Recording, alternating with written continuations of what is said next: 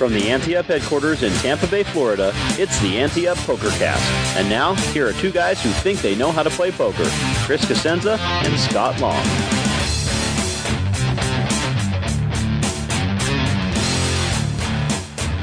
It's January 28th, 2022. You're listening to the best POKERCAST ever. I'm Chris Cosenza. And I'm Scott Long. All right, so you've been joking about this for about 16 years, Chris, I think. Roughly 16, yeah. Yeah, about 16 years you've been joking about quitting and ending the podcast. And every week when you do it, we get emails from things like, don't let Chris quit. We can do without you guys. Well, we had a little coming to Jesus moment last week, right? And we're not joking now. But we have decided that we will be ending the Ante-Up POKERCAST on February 18th. Are you getting verklempt? A little bit, yes. This has been a big part of my life. The Partridge family were neither partridges nor a family. Discuss. Rhode Island was neither a road nor an island. Discuss. But no, seriously, 16 years, that's a third of my life. I know, I was thinking the same thing. I'm like, can you believe how we've been doing this basically a third of our lives? It's crazy. And we missed weeks in the sense that, you know, there's a couple of times where we had to record double shows and post them twice or something, and then there was one week where we really missed. But for the most part, every single week for 16 years, we gave out a free show. Yep. Absolutely. I mean, you know, and I always reflect on that first show and think, how did we survive the first show? Right? The first show should have been the last show. Right, it was horrible, absolutely horrible. We did it 5 times and it never got better. You know, in fact, actually got worse every time we record. We did a 6-minute show for an hour, and it never got better. I think we used the first one. Terrible. Well, anyhow, folks, it just feels like the right time to close this chapter. You know, as we've not joked, but mentioned on the show, probably jokingly. Chris has been wanting to retire for a while, and I just started a new company, and just gotta, you know, things run their course, right? Yeah, and Ante-Up's not dead. It's just the show is this is the time right now for us to maybe call it quits for a bit. I mean, even freaking, you know, Bonanza ended after 20 years, and they were making millions, so. I think it's time. Back in the 50s or 60s, so it was more like thousands. But yeah, you're right. I mean, it seems like the time is right. So, but don't delete us, right? Yeah, a couple things we want to mention here. The one, don't delete us. I don't know how you delete us, but don't do that.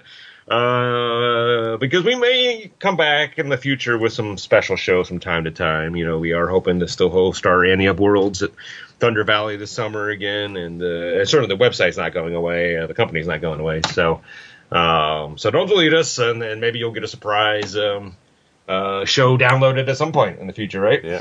In your inbox or wherever your feed, you know, highlights and lights up, you might see something from us. So yeah, it'd be like a little unexpected birthday present, right? Yeah, it's like that check in the mail that you didn't know was coming. Except it won't be a check and it won't be mail. Discuss. All right, so on our last show, the 18th, we want to make it a big retrospective show, so we won't do our normal segments and everything. We'll just be waxing on about this incredible journey we've been on this past 16 years. Right? So, and we want you to be a part of it. We always want our fans to be a part of it. So if there's something you want to say, something you remember, or a favorite show, or favorite line, or whatever, anything like that from these past 16 years that you want to share with us, please email us at podcast@anteupmagazine.com, and we'll do our best to include as many of them as we can on that show. I don't think we'll go 3 hours and 3.5 hours like the 100th episode, right? That was crazy. Yes, and we had all those clips and stuff, and it was longer than the Titanic movie, and but not as long as the Pearl Harbor movie. No, but we found the sweet spot right in the middle to get people to listen to us. But it was long, and then we had all those testimonials, right? Yes. The clips at the end. So don't send us a clip, because we're not putting clips on the show. It's just too much. I don't want to cry. Yeah. But definitely emails again, that email address, podcast@anteupmagazine.com, and let us know what you liked about the show over these past years. And then, hey, my new company is Quoz Creative, and that's Quoz. Search for me on Facebook and like that page, because I'm not done podcasting. Chris is done, but I'm going to move on. I'm going to start some new podcasts in the future. And at least one of the ideas I had will be universal. You'll be universal. That's all you got to say. It'll be interesting to people outside of my town where I am. So Yes. Well, we'll see that. But when I get to that point, I will be announcing it on the Quaz Creative Facebook page. And I wouldn't say that I'm done podcasting. You never know. I might do a bonsai podcast someday, or what it's like to be retired at 50. Who knows? But I highly doubt it. I did have an idea for a bonsai TV show. Really? Yeah, I thought, how they had Iron Chef? Oh, yeah. Right, where they had so same sort of thing, because, as you know, I've won a few competitions with bonsai, and it's the live kind of competition. It's not the kind where you've worked on a tree for 20 years and you enter it in an exhibit. This is the kind where they give you a raw piece of material and you've got to turn it into a tree and you try to win. And I've won like 4 out of the 5 I've entered. And so I thought, what if we did that with a TV show? So you'd have like the quirky host, and you'd have the professional bonsai artist with him doing the little play-by-play stuff. And then like out of the sky would drop this species of tree, right? And you'd have the 3 professional, or you have an amateur and like 2 professionals there, and they're like, and the tree today is juniper! And then bum, bum, bum, and you have all this stuff. And then the contestants will have 3 hours to design their tree. And then they do like little segments on like terms and I'm telling you, you get the right audience, and you get like garden centers and nurseries and things like that, Home Depot to sponsor it and stuff. I'm telling you, it could be a show. But somebody's got to throw all their money at it and do it, Absolutely. Well, 2 things. One, I'm quirky, so I will be your host. Excellent. But I have conditions. One, no green M&Ms. I was going to say, this is a writer, isn't it? This is a contract writer. Cannot stand the green M&Ms because they taste completely different than the other M&Ms. And on one of the shows, when the tree comes down, I want it to be a little mini Stonehenge. That's all I need. I don't even need to be paid. I just need those 2 things. You just need those 2 things. Okay. And maybe a little Stonehenge. Well, if I do it, I'll be hitting up Quaz Creative for some advertising dollars. There we go. I appreciate that. All right. Well, let's make it a good show today, and we'll continue to move on. And like we said, February 18th will be our last show. And send us your reflections, your remembrances, that kind of thing. Podcast at andyupmagazine.com. Absolutely. And, I don't want to keep the sadness going, Chris. But you're gonna. But I have to, because this is one of these crazy, stupid things that men do. And everybody listener out there, and even probably the women listening, probably do crazy, stupid stuff too. We all have this one thing that just you can't explain, right? Right. It's just it. So, and I know I talked about this on the show years ago. Probably should save this for the remembrance. But when I won my very first poker tournament, it was at the Grand Casino in Biloxi back in the day. And I don't know when it was, probably 17, 18 years ago. It was before we started the show. So it's been a while now. I was so excited that I bought myself a mailbox. Quite certain I'm the only poker player to have ever used the money from his first poker tournament to buy a mailbox. You sound like Ross on Friends when they're talking about what they're going to do with the millions when they win the lottery, and he's like, I'll probably invest it. You win all this money, and your first thought is, mailbox. What the hell is that? I can't even remember the mailbox that we had before, but I must not have liked it to the point that I wanted a custom mailbox. So I went, there was a company in town, in fact, actually owned by a poker player at the time, and they made custom mailboxes. So they carved our address in it and painted it 2-tone. It wasn't fancy, but it was my trophy. That's what I call it. It's my poker trophy, right? Yeah. And so once, probably a good 10 years ago, it's prone to be the post rotted, and I cried, and I'm like, don't take away my trophy. And so the guy came over, and he's like, well, I'm not in the business anymore. But he's like, hey, he figured out a way to save it. He just put a different post on it and put it back up. And I went, thank you. Well, it rotted away again. Oh, no. This week, I went out to get the mail, and I'm like, what the fuck? I'm sorry.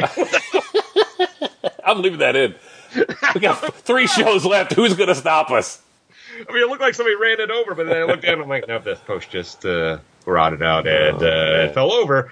And so, I had a handyman come over and take a look at it, and I'm like, he's like, you just want to go buy another one? Before he came over, and I'm like, I will, but I really hope you can save it. And then, so he called me out when he looked at it, and he's like, man, he's like, it's not just the post is rotted, like everything is rotted. I'm like, I could try to do something, but it's not gonna last. And I'm like, no, the year is over, the podcast is ending, just throw it all away, I don't care anymore. So now I have a standard issue white Rubbermaid mailbox out there. No personality, no poker ties to it at all. So, but I still have the other mailbox. It's trash days not till Sunday. So could the other mailbox win the GPI Poker Personality of the Year? Maybe it might actually. Yeah, this might be the next year's GPI audio story. Are you feeling verklempt? Do you need yet another topic? The Thigh Master was neither a thigh nor a master, by the way, I thought. No, I mean, I'm fine now. But Sunday, when I had to take the trash out and I had to drag that bad boy out to the curb, and then Monday morning, because I'll get up and go for my walk before the trash guy gets here, and, I'll say one more goodbye to it, and then, Well, when you get weepy, just remember that the chickpea was neither a chick nor a pea. You're really making it easier for people to come to grips with the fact that the show's out. The peanut was neither a pea nor a nut, so discuss. Rafe Fiennes was neither a Rafe nor Fiennes. Oh my gosh, you're on a website here now? Tell me you don't just have this stuff. These are all for memory. Yeah. I'll try to think of some more. All right, we got some news today, too. So the World Series of Poker will be returning to the Horseshoe, but not that one, folks. Caesars Entertainment has announced that it will rebrand Bally's Las Vegas as the Horseshoe this spring, including resort renovations. Wow. I wonder if, 25 years from now, they'll rebrand Horseshoe and Bally's, to remember Bally's. They'll call it the Rio in 20 years. Exactly. Oh, that's interesting, though. It always felt right when the Horseshoe was hosting the World Series, didn't it? It just feels like that's where it's supposed to be. Where it's supposed to be, yes. Yeah. Now, granted, I mean, it's just a name. It's there's probably gonna be nothing that resembles the original Horseshoe downtown, but it is. I don't know whether this was which was the chicken and which was the egg here, right? Because it sounds like they're related somehow, right? Yeah. I think somebody said, "Hey, we're going to rebrand Bally's as a Horseshoe," and then somebody else said, "Well, hey, we should bring the World Series of Poker there." Or someone said, "We need to move the World Series of Poker to Bally's." Oh, if we're going to do that, let's call it the Horseshoe. Yeah, it's got to be one or the other, right? Yeah, that's a good point. No way these things aren't related. I think that it will resemble the Horseshoe, though. I mean, they've got a lot of paraphernalia stuff they'll resurrect, Horseshoe, though, but but it'll be Horseshoe. Yeah, I mean, there's going to be horseshoes all over the place. Yeah, they'll have the whole country theme and stuff or whatever. My favorite Horseshoe was Tunica. Mm-hmm. That place had some crazy good poker there. I've always been a big fan of the Horseshoe brand. It's interesting that these gaming companies have multiple different brands, and then they spend a lot of money transitioning them into one or the other. And the other funny thing is the Bally's company, which obviously doesn't own this, but they're rebranding all their casinos nationwide to Bally's now. Yeah, that's weird. So that's probably part of this as well too. But it's interesting as a consumer. I don't think I really noticed much of a difference between a Caesars Entertainment property and a Horseshoe property, even though they're owned by the same company. Right. Other than obviously the iconic Horseshoe look through it, but it's not like these new Horseshoes are like a Longhorn Steakhouse. I'm like, right. You're not throwing your peanut shells on the ground. It's a nice casino, right? So it is kind of a little interesting how this branding stuff works and how that works on folks that are not as smart as I am about it. But it's good though. It's full circle coming back to the shoe. I like that. But it's going to be a lot of fun this summer talking about the World Series of Poker being at the Horseshoe and the Antioch PokerCast, Chris. Hey, you know what, though? You never know. You never know. You never know. Some angel investor might come up and make us an offer we can't refuse. All right, so this was kind of interesting. So 22 states have now legalized online sports wagering, yet only 5 allow online poker. U.S. Bets asked John Pappas, if you remember correctly, was the former executive director of the Poker Players Alliance, why this is. And some of his thoughts were that lawmakers tend to follow the direction of the industry, and which he defined as not just the gaming industry, but financial markets. Both are focusing most of their attention on sports wagering these days. And, of course, the reason the gaming industry isn't as excited about poker is because of how little it earns. And this is staggering. I knew it was bad, Chris, but yeah. I did not know it was this bad. In New Jersey, other forms of online gaming made 45 times more than poker last year. In Pennsylvania, it was 33 times more. Yeah, it makes a lot of sense. I hate to admit it, but it makes a lot of sense. I mean, but it's if you think about it, if you take how many people in the world there are and how many people in the world play poker, it's probably a pretty decent return on your money there if you think about it. I mean, there's way more than 45 times people in the world who play poker who don't play poker, versus. Sure. So, I mean, if you think about it that way, it's like, yeah, I mean, I guess you got to take out of that equation, who gambles and who doesn't, and then break it down. But, yeah, it makes sense that they don't make a lot of money, but they still make money. Poker still makes enough money to deserve to be, regulated and everywhere. It's just that it's a money grab. They want as much as possible, and it's the new thing. The new thing is the poker sports betting. And so, the sports betting. So, I agree. We had him on the show a couple times, didn't we, John Pappas? Yeah. Nice guy. Yep. Yeah. So, I get that. I mean, and I've always preached that to folks that always get upset that their casinos aren't promoting their poker more. And I'm like, you got to understand that poker room is an amenity. It really is. I'm like, there's very few casinos. There's an actual draw that's worth investing money in, and those casinos are really nice for that reason. But it's always been the redheaded stepchild, and it doesn't make much money. But what I guess I don't understand about this is, and I honestly don't understand what goes on involved in creating an online gaming platform. But it seems to me that once you have the platform built, it's pretty easy just to offer whatever games you want, right? Yeah. It's not like you have to staff it like a brick and mortar room, and you have to have trained dealers and floor people there all the time, and you're taking up space on the floor that you could otherwise use for slot machines. I mean, it's online. It's in the cloud. We're in the cloud. Right. Just seems like it shouldn't be that big of a deal. And it's not like, you got to reinvent the poker online wheel. I mean, there are products out there, right? So, and really, I mean, I guess the only thing I could think of really is the marketing dollars to be put into it. But, but these brick and mortar casinos don't put a lot of marketing dollars into poker as it is. So, I mean, it just seems like, why not offer everything you can offer, right? Yeah. And I would say probably, I mean, I don't think it's that the gaming industry is telling lawmakers we don't want poker. I think it's just, they're focused on the more lucrative stuff. But it's interesting that why the sports betting is not a concern of lawmakers for those that think gambling is evil, right?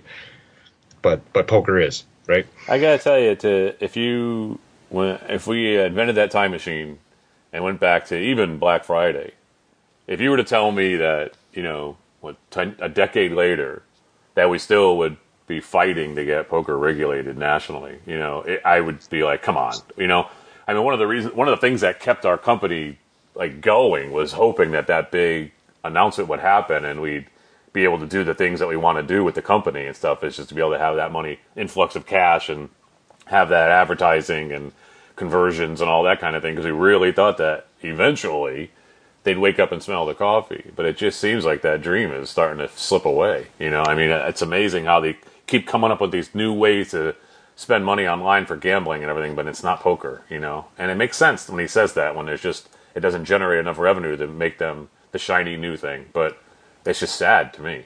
It's a sad show. Yeah, really, right? What the hell? I feel like someone ran over my dog. I don't even have a dog. Well, it's not going to get any happier, Chris, because card clubs in Dallas, including the Texas Card House, are being informed that their certificates of occupancy are being revoked after the city attorney has determined they are illegal gambling houses. This is despite a long, drawn-out discussion with the city in 2020 that ended with the businesses being cleared to open. This past summer, some of the clubs saw protesters outside.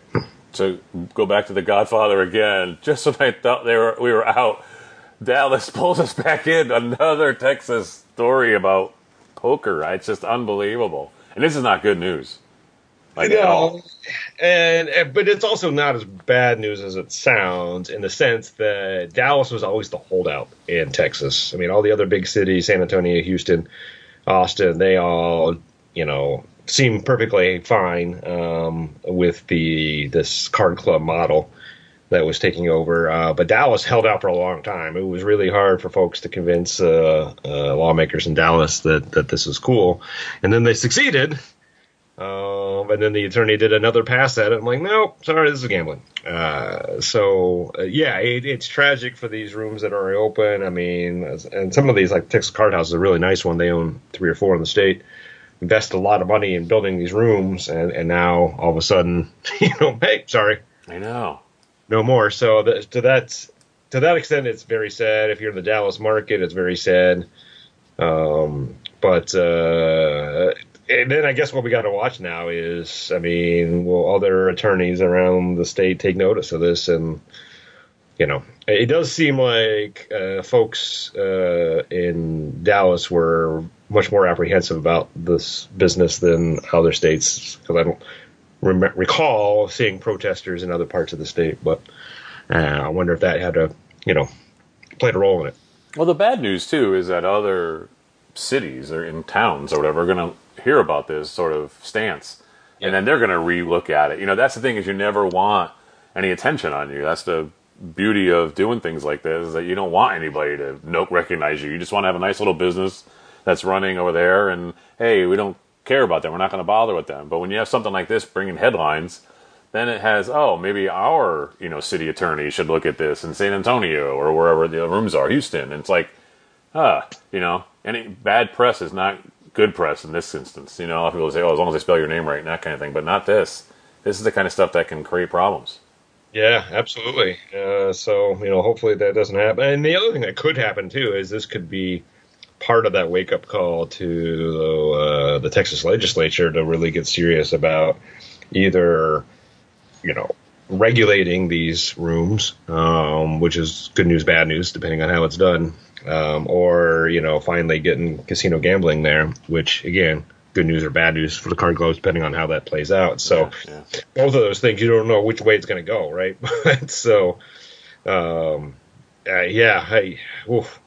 feel bad for these folks that own these rooms in that state. I mean, it's, I think you really need to have the right mentality if you own these places too, that you make as much money as you can before you get shut down. I mean, if that's your mentality, then I think you're going to be a good business owner there. But, if you are ignorant to what's going on and you just think that you're going to be able to fight your way out of being closed down, then I think you're in for trouble later on. But right, it's kind of like the way you and I play poker, right? We think of it as entertainment, and we say we can afford to lose this money today if we don't win. It's not going to stop us from making our mortgage payments. It's the same thing with here. You don't want to lose, but if you do, then if you do, yeah. So in this case, as long as you're prepared to know that you're going to lose whatever you put into it, and make your money while you can, then that's what you do. But that's no way to go into a lot of things, though. It's scary. Yeah, I know. Right? Yeah, it's not the mentality you want. You would rather go into something where you really don't have to worry about these external pressures. It's hard enough running a business to begin with. Any business. Never mind something that's in the gray area. Yeah. Right. Yeah. Okay. Find yourself in a situation at your favorite poker room or home game. You're not sure what the proper ruling should have been. While you still can, email us at podcast@anteupmagazine.com, and we'll have a Rivers Casino Schenectady director of poker, Elliot Schechter, tell you how he would have ruled. Of course, he's not going to today. This comes from Percy DiNozzo, getting his call to floor in just in time. He said it's a 1-2 casino cash game. Player in the big blind re-raised him. When it got back to him, he says, I don't verbally announce anything because I don't want to give out more information than necessary. But I grab a stack of greens about the size of the red stack re-raise that I was facing and push it across the line. Dealer says, okay, that's a call. I said, what? No, that's a raise. Literally everyone at the table acknowledged it was a raise, so the dealer said, well, the table agrees, so that's a raise. I understand if I put only one chip that it's a raise, but could my action here ever be construed as a call only? Again, we don't need Elliot for this. This is almost laughable, to be honest. This is clearly a raise. You were correct, Percy, and What I have a problem with is the dealer, like, it now becomes like the Gallup organization. Yeah. They got a poll at the table. Oh, okay, all right, everybody else has a raise. All right, it's a raise. According to Quinnipiac, I believe that you have made a raise now. Small sample size here, though. Yeah. So clearly, this is a raise. There's different with chip denominations and everything, but you made one motion, you pushed it out. I mean, obviously, again, we will remind you it's always better to verbalize what you're doing. That way, it takes away any ambiguity. But this was a proper raise. So the other thing I suggest to Percy too is that when this kind of stuff happens, I mean, and this is pretty egregious. This isn't just a dealer like having a momentary lapse, right?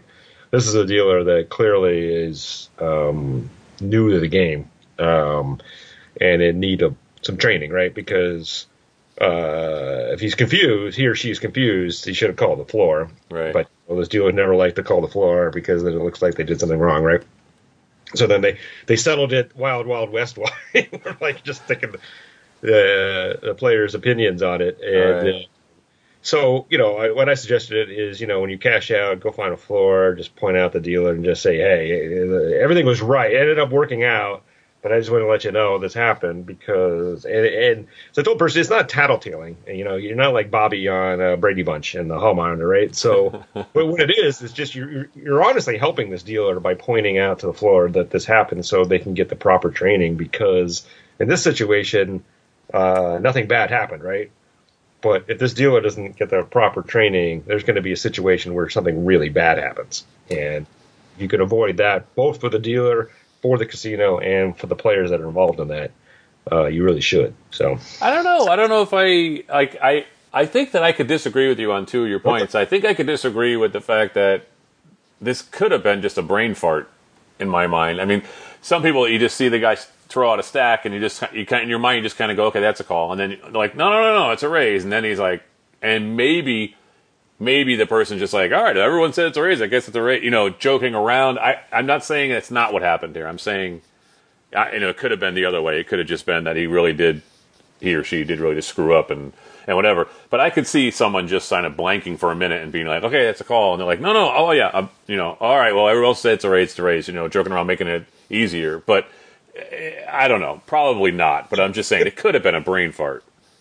The other thing I would say is maybe you tell the dealer first when it's all said and done, instead of going to his boss and report. I mean, it's like, I don't know. I mean, I don't want to be the one that tells. You saw what happened to Sammy Farha, right?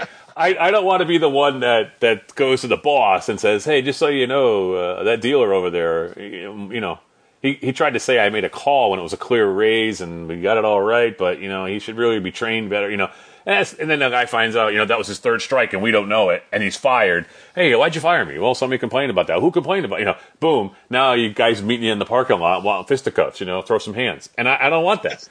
So, I don't know. You brought up Brady Bunch. I figure I could throw an old guy term too, I mean, that's like 1600s term. Throw down some hands? How's that? I modernized it with the throw down some hands. But, I don't know. I see what you're saying, but. Yeah, I'm certainly not suggesting that you have to go tattle on the dealer. I mean, obviously, you're free to get up and leave. And you're right, there could be something negative about it. I just, I don't know if talking to the dealer is the right way to go, because now you clearly made it that you're the one that's, if you end up deciding you have to go to the floor afterwards, you made it very clear who you are. I mean, I would trust the floor is not going to say, oh yeah, that's that goofy guy over there is the one that complained, right? So, yeah. But now you're making yourself, but you're not. I don't know what you say to the dealer. I'm like, I don't know, because your job isn't to train the dealer, right? The staff is supposed to be training the dealers. So, I don't know really what that helps, but I don't know. I mean, I think that if the person really didn't know that was a raise, really, I don't see how they got as far as they did to even throw a card. So I thought it was a brain fart. But if it's not, he's now learned his lesson, or she's learned, whoever it was. So I don't know. It's very interesting. It's an interesting thing. I don't know how you'd handle it, really. I just don't think I can go to the boss. how about this for a compromise? Because this is what Percy kind of suggested. He's like, hey, I'm just going to keep an eye on this dealer, and if I see that he or she, I forget if it's a he or she, is making similar mistakes, then I'll mention something. Yeah, that sounds right to me. Because now you've had your chance, to get better and figure out and learn from that. If you still continue to make harebrained things like that, mistakes, then yeah, I think I would have to say something at that point, because I don't want to lose a pot or whatever because this person isn't doing their job properly, and I want everything to flow as smoothly as possible. I want to get as many hands as possible. I don't want to keep calling floors or having discussions at the table, so yeah, how about that? You got one shot, to make it better, and if you start to mess up again, then we got to say something. Yeah. I like that idea. Solve a problem. All right, excellent. The next time you disagree with me, we're going to end the show. I'll see you in 3 weeks. Hey, this will be the penultimate O'Malley's Move then, so we're going to wrap it up today. So here comes part one to refresh our memories.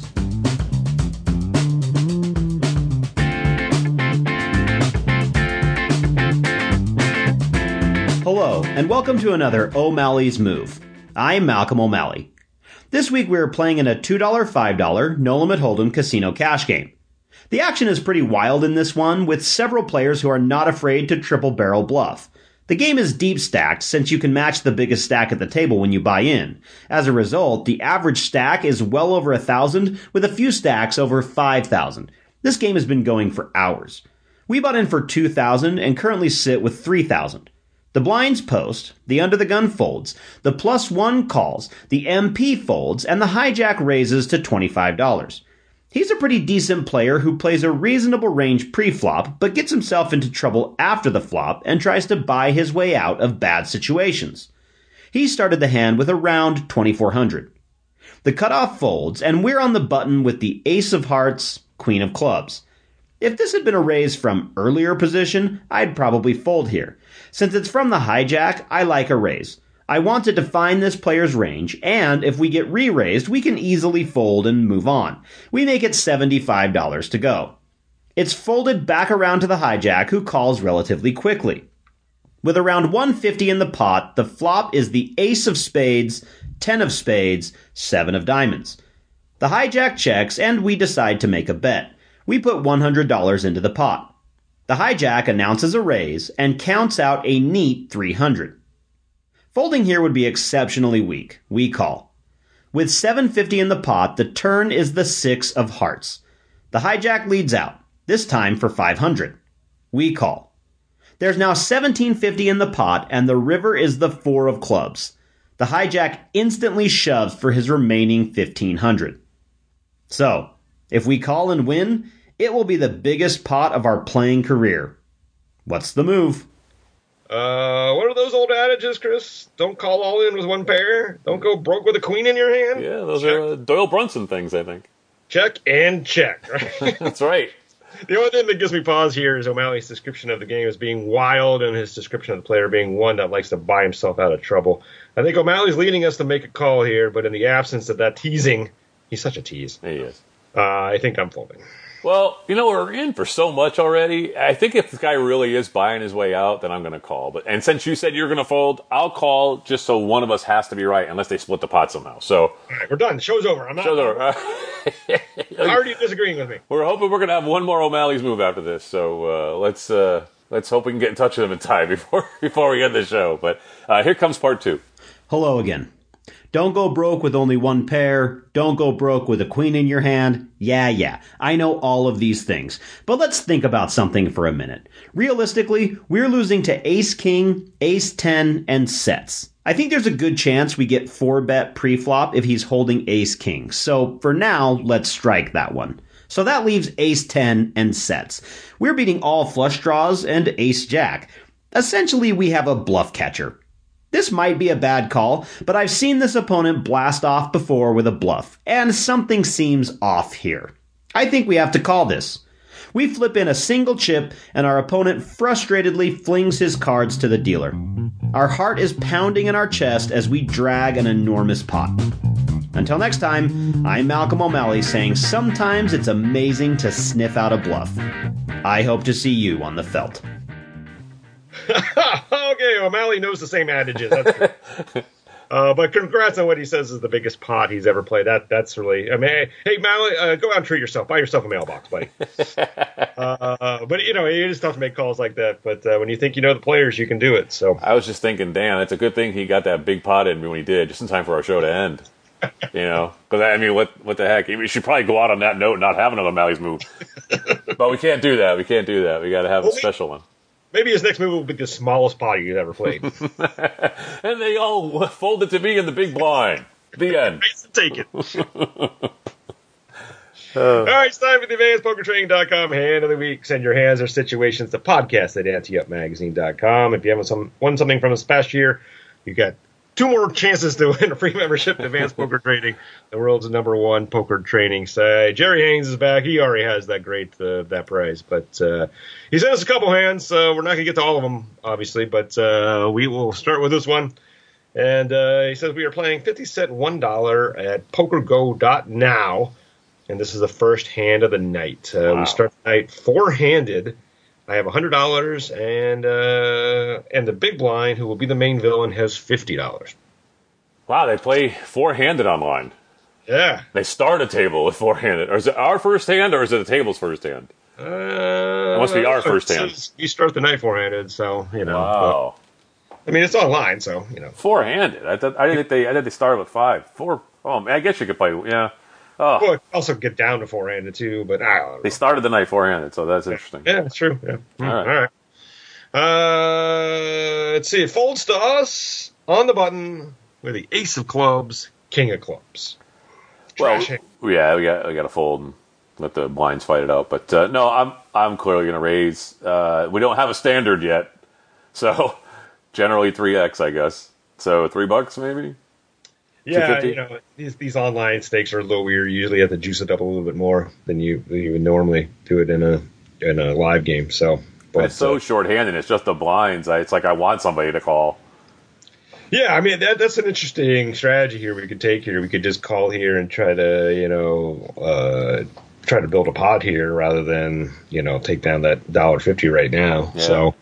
The other thing, obviously, the conventional argument would be to raise here. And what I like about it, it's always sweet when you get a big hand on the button, right? Because people always will be a little bit dubious of what you have on the button, thinking that you're using position. But when you actually wake up with the goods, that's fantastic. Yeah, So you're right. I think at a bigger table, I would definitely want to raise. Be very excited about raising with this. But yeah, this little 4-handed. We could get ourselves in trouble by just calling here, but that might make it more interesting. So, okay. All right. Well, our hero does the hero thing and raises $3. Small blind folds, but the big blind calls. Okay. He says a fairly standard raise here, and he's going to call pretty wide from the big blind. I guess that's the other argument, right? 4-handed, you're going to get weaker calls just because you can't keep folding your blinds 4-handed. Right. Soon, so that might be another argument for raising regardless. So, all right, $6.50 in the pot. Flop is the ace of spades, 6 of clubs, 4 of hearts, and our opponent checks to us. Well, I mean that's a really good flop for us. It's rainbow, so we like that. Yeah, he's in the blind, so you could have any 2 cards. So you got to be a little wary if something happens. If we get some sort of brushback here or whatever, so any resistance. So, but I'm going to make a bet. Generally, we bet 2/3 the pot when we see bet. So if there's like 6 in the pot, $2 maybe, $2.25, something like that, maybe. No, yeah. 2/3. I'm sorry, 2/3. So like $4.25, something like that, $4. Yeah, I think probably 4 is like a perfect size bet here. Yeah. And hopefully he doesn't believe we have an ace because we raised on the button, right? So so far this is the perfect scenario for us. We wake up with a great hand on the button, we raise, we get a call, we spike that ace on the flop. And now we do our C-bet, and hopefully he doesn't believe us. And we got 3 clubs now, too, so you never know. You even have, if something weird happened where you hit something better than us, like 2 pair, you can maybe go club, too, or just pair another card. So, yep. But I like a bet here, and I like about, like I said, 2/3 the pot. All right, our hero says, I know a bet is the standard play here, but this isn't a very wet board, and the only hands that could get 3 streets of value here would be ace-x with the lower kicker. Since that makes up a small part of his range, I decided to check to disguise the strength of my hand. I guess my problem with that is it's a hard story to sell, isn't it? Like when you come alive on the turn or the river, it's really hard to get that opponent to believe that you didn't really have that ace, right? Yeah, it's hard. I mean, it just doesn't make it. I like to every once in a while quote Annie Duke in her book, and she says, "You raise pre-flop. If you don't bet now, it's fishy." And so by not betting now, it's going to raise some flags. They're going to be like, "Wait a minute, you raised pre-flop, and now what? You're afraid that the big blind has an ace, and you check? No, you need to follow through here." So that's going to raise some suspicions, usually on the big blind's part. And really, the hands that generally would check here would be kings or queens, where you're like, oh my god, they're ace magnets, right? Yeah.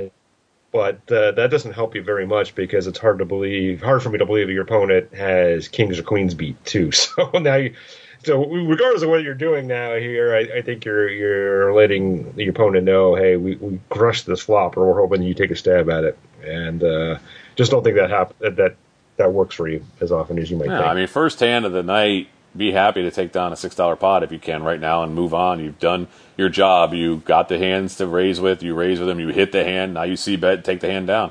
If you don't, you got to get some information out of this person anyway, because if you bet and then he calls, if he didn't hit the hand at all, it's going to be hard to believe he's going to catch up enough to call a big bet on the turn of the river. So you might as well try to see now and move on. If he's going to hit the hand, he's going to call. If he didn't hit the hand, he's going to fold. So why not bet now and move on? Absolutely. All right, still $6.50 in the pot, and the turn is the 5 of spades. So our board now is ace of spades, 6 of clubs, 4 of hearts, 5 of spades, and the big blind now leads out for $4.87. Well, this is the kind of stuff now that makes you have to second guess. I mean, he could have had, I'm going to defend with 7, 8 of hearts. And now I've got a gutter that got there, and now he's betting into us hoping we were slow playing a set of aces or something, So now that he's bet into us, is he saying, okay, I'm donk betting because I think you missed and you're afraid of the ace, and now I'm going to try to steal it? Or did he catch up to us? Or did he hit something and he was slow playing on the flop? So now we have all these questions when we could have gotten a lot of these answers earlier by betting. So I'm probably just going to call and check call again. I think this is the problem with us checking on the flop, is now we've gotten to a check call situation now because we just don't know where we are, right? Yep. I mean, it's still very likely that we're winning, but we just don't know now because we slowed down and we gave him the opportunity to quote unquote steal this pot from us. Now he's not going to be able to steal from us. I can't imagine us folding at any point here, but we've lost the ability, I think, to raise here now. So yep. All right. So he says, this is one of the few cards I did not want to see, as 6-5 or 4-5 just made 2 pair and 7-8 just made a straight. While never folding top pair, top kicker here, I don't think my hand is strong enough to raise, so I make the call. So the other thing too is, let's go back to the beginning real quick, and it's a short-handed table, just starting. Some guy raises, we don't know what he has. If we have a random ace in the big blind, we're probably not re-raising, but we may call. So now you've hit your ace rag on the flop, and you're like, all right, I want to see if this guy really has a better ace than me, so I'm going to check to him. Then when we don't bet, now this guy not only has ace rag, but 4-6-5 is probably one of the rags that he's hit. Yeah. So now he's got aces up, he could have aces up, and now he's betting into us. And it's like, damn, so it's not just the 4-5, 6-5, 7-8 hand that he mentioned. It's also ace 4, ace 5, that he could have hit 2 pair on the flop, aces up, and now, or he could have turned aces up. So, again, questions that could have probably gotten some more at least solid answers on the flop by betting. So I don't know. I'm still calling. It's so early on. I have $100 in front of me. What's $4? I know online money can go pretty quick, but I'm going to call and then I'm going to check unless it's a king on the end or another ace, because then I might feel stronger about it. I'm probably just going to check call again. Yep, absolutely. All right, so there's now 16-24 in the pot, and the river is the 6 of spades for a final board of ace of spades, 6 of clubs, 4 of hearts, 5 of spades, 6 of spades, and our opponent bets $7.77. Yeah, it's a little more than a third of the pot. It's probably a good bet. And he probably is trying to get the big stacky chips like Scott would do to make it look more impressive. But I don't see myself folding, but I don't see myself raising either. We have aces up with the best kicker, but at the same time, this guy could have a random 6 in his hand. Didn't believe us because we didn't put any more pressure on him either. So he could have just had 6-7 and thought, okay, he didn't have an ace. Maybe he has something like king queen or king jack or jack 10 when he raised pre-flop. So now we've hit our 6. That's how we bet the turn. You know, we hear 6 on the flop and think it might be good. So we could literally be looking at 3 6s here. You know, so if this trip 6s, you know, I'm not raising, but I'm going to call and see how this guy plays a hand and what he defends with. And I think $7 is probably worth it. You know, it's probably the right amount to bet if you're looking for a call. Sure. But he probably doesn't believe us. Now he probably thought maybe we were, you know, picked up a draw on the turn with the 2 spades, and that's why we called again. But you know, the river. I guess the river was another spade though, wasn't it? So that, yeah, you could try to do something like that, but that story doesn't add up to me. You know, represent the flush. So I think we're just going to call. Would be tough. I mean, the 6 of spades is actually a pretty good card for us, if you think about it. So, I mean, if we were up against ace 4, ace 5, we've now, you know, caught up. Right. And if he had ace 6, he had us beat anyhow. So it doesn't matter whether he's got trips now or 2 pair. I mean, he's still winning the pot, right? So, and you're right. I mean, we could maybe make a move with the spades. That's tough to do, not early in the night when you don't have any real, you know, information, right? So I think really at this point, this is all an information fishing expedition for us now, and the $7.77, even if we lose, is worth it just to get an idea of who we're playing against, right? So I agree. So, but that 6, I actually think probably helped us, or at least didn't hurt us. Well, I know that the bad news would be, like you said, if the guy hits a random 6 on the flop because he defended with something like 6-5. That's true. And he didn't bet, and then we didn't bet either. Then the turn, he picks up 2 pair. Now he's like, oh, God, I'm hoping he has an ace. He's trying to trap me because now I got 2 pair. Let me see what he does. Then we call. Now he rivers a boat. And then now if we try to say, okay, well, we've got aces up with a king, and he may have had aces up with a 6. You know, now we try to get fancy here or tricky. You know, we're going to lose a lot more than $7. So I'm calling. Yeah. All right, here it says I throw up a bit in my mouth. It says I need to call 777 to win a pot that will be 3178, so I need to be right 25% of the time for this to be a profitable call. The problem is that I'm struggling to find enough hands that he would lead out on 2 streets with that I beat. I'm pretty certain this is a fold, however, decided to make the call. Yeah, I don't see myself folding. It's just top pair. You got 2 pair with the best kicker possible. I think you have to call here just to see. Yeah, here's the thing I think you're forgetting is that we slowed down on the flop and totally changed the trajectory of this hand, right? Yeah. So that opened up for him to be able to bluff at us. And if he's a good bluffer, he's not going to like take that one shot on the turn and then wave the white flag on the river. You got to commit to that bluff, right? So it's very possible that we have him crushed here, but because we checked, we gave him the opportunity to bet into us, which is why we didn't really like that play. But now it actually makes that 25% or read right 25% of the time, I think makes it a pretty profitable call here. So yeah, I'm going to call. All right, so we make the call, and we saw the chips move to a stack when he flipped over the 6 of diamonds, 4 of diamonds. God, we were only ahead pre-flop. That was it. We were never ahead again. Had us beat all the way. Man. Well, so here's what we learned, though, right? And this is why it's good that we didn't raise. I mean, we learned this guy is going to defend his big blind. Right, with pretty crappy hands, yeah.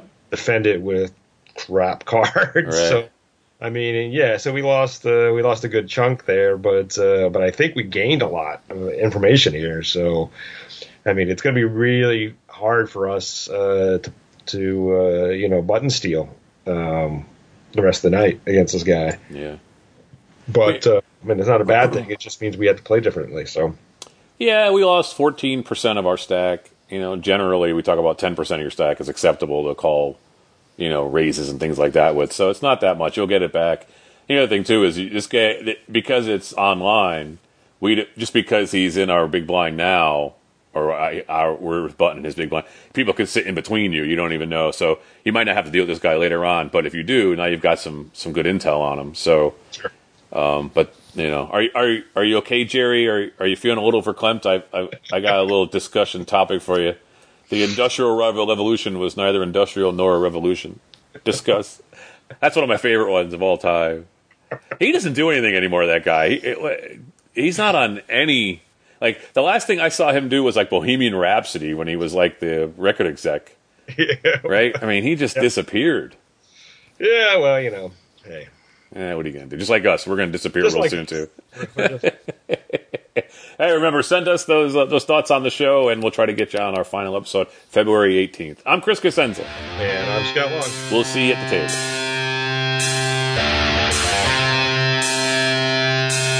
Ante Up is a production of anteupmagazine.com. Contact the show at podcast@anteupmagazine.com. If you'd like to advertise, send an email to advertising@anteupmagazine.com or call 727-331-4335. Some music used in this episode comes courtesy of the PodSafe Music Network.